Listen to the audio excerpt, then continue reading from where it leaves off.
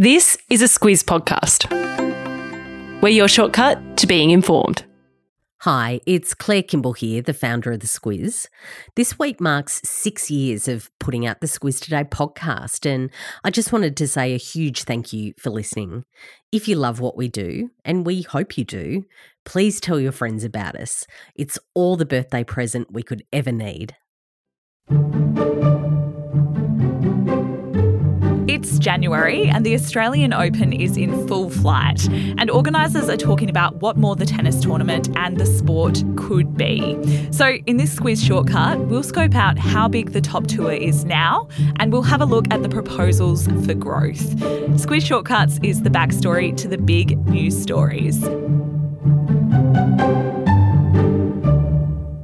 I'm Alice Dempster. And I'm Claire Kimball. It's truly January for so many Aussies when the summer of tennis kicks into gear with tournaments around the country, culminating with the Australian Open in Melbourne. Before we dive into contemporary issues, let's take a quick look at its history. And Claire, I was surprised to learn that it wasn't always held in Melbourne. Yeah, and this is what we're here for, Alice, for these surprising little treats that you didn't know about.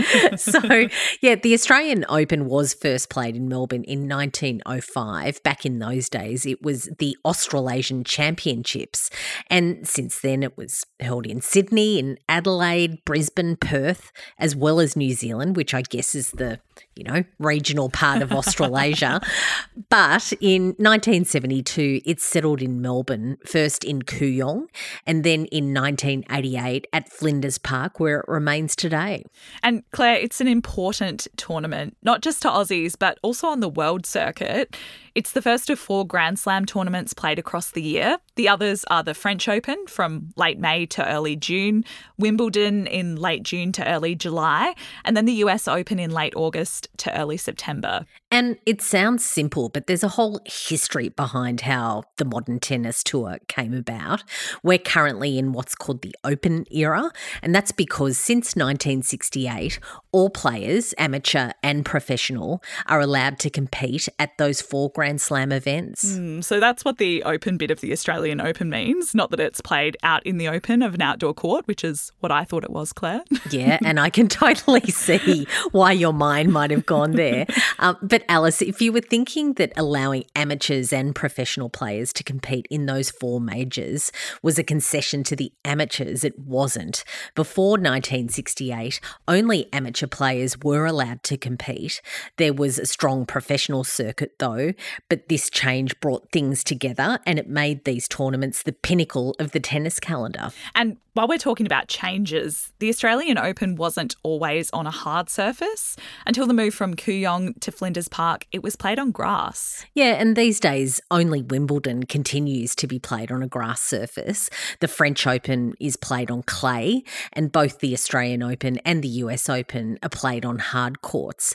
They're very different skills required to master those surfaces, but some do it better than others. If you want to win a Grand Slam, that is, take out each of the 4 majors, you have to be really good at all of those court surfaces. Claire, I reckon that's enough background, though, to the majors. What else is involved in this tour? Yeah, so the men's and the women's circuits are run by different organisations, the ATP for the men and the WTA for the women. Across the year, there are about 60 tournaments in about 30 countries, and if you're a player, your access to those tournaments is dictated by your ranking. And your ranking is dictated by how you go at those tournaments, but not all tournaments are equal. So to take the men's ATP tour as an example, it includes ATP 250, ATP 500 and ATP Masters 1000 events. Those categories denote the number of rankings points awarded to the champion. Grand Slams award 2,000 points to the winner. Yeah, those Grand Slam events really do pay, not just in prize money, but also those ranking points. And how your ranking and access to tournaments play out is that it also impacts your ability to earn money as a player. Now, in terms of the revenue situation, tennis is roughly a US $2 billion business. The industry can only support about 100 or so players in each of the men's and women's comps. So about 75% of the revenue in elite tennis comes from the big 4 Grand Slam events. That's through sponsorship deals, media and broadcast rights, and then ticket sales as well. And as for what the players take out of that revenue, it's not a lot, Claire. No, it's not a lot. About 25% of the revenue generated from the tour goes back to the players. Of course, the very top players do very well through lucrative sponsorship and endorsement deals, but they are the cream of the crop.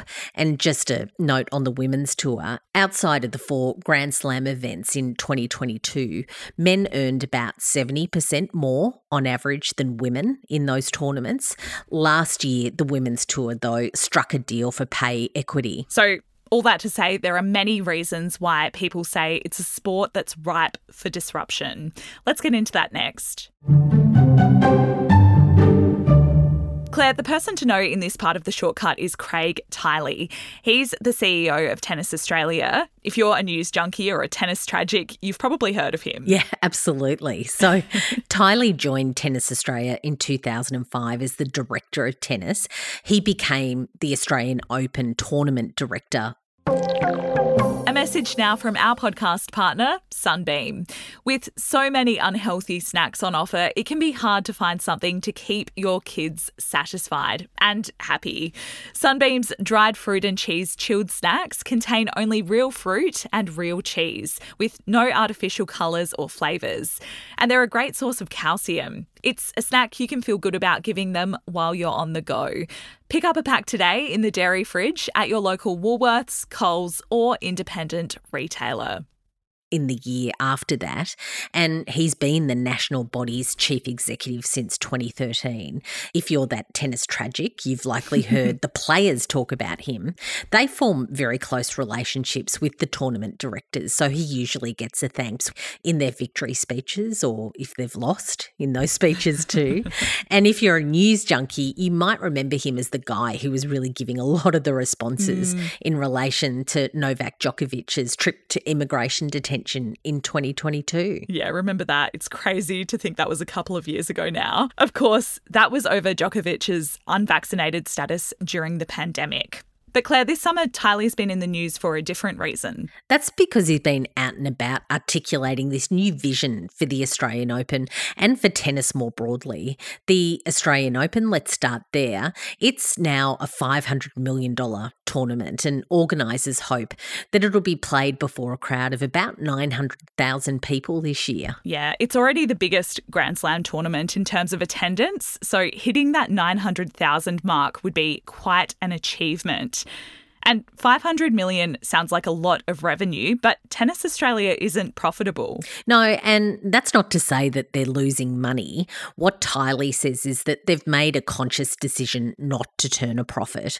What they do is they run a high-quality Australian Open, and those lead-in events around the country also take a bit of money to stage, and also they fund the state-based tennis bodies to boost participation numbers.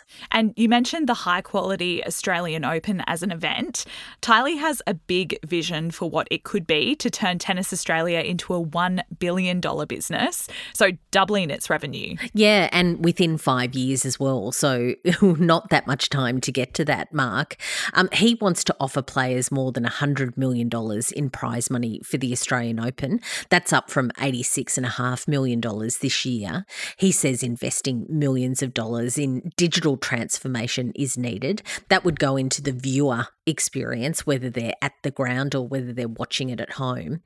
They're already onto that. They're already doing some of that work. And what Tiley says is that he wants to create experiences for those who do attend the event.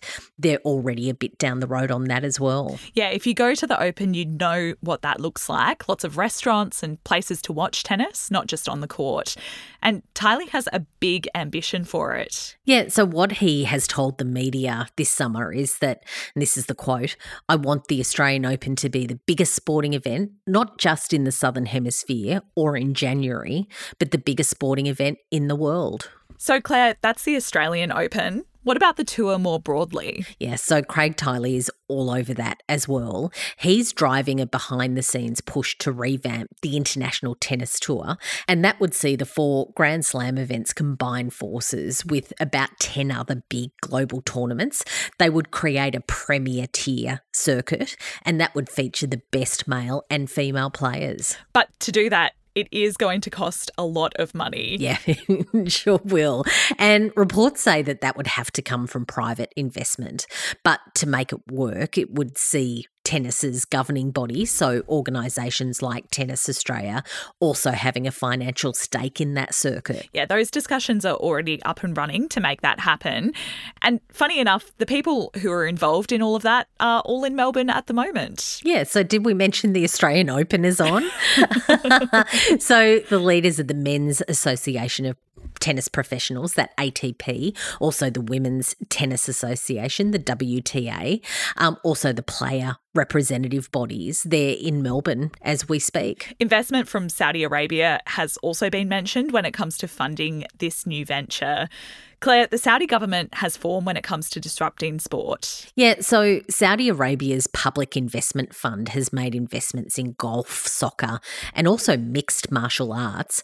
Golf is the example to point to where the Saudi-funded LIV Tour has paid huge sums to lure top players. That includes Australia's Cameron Smith.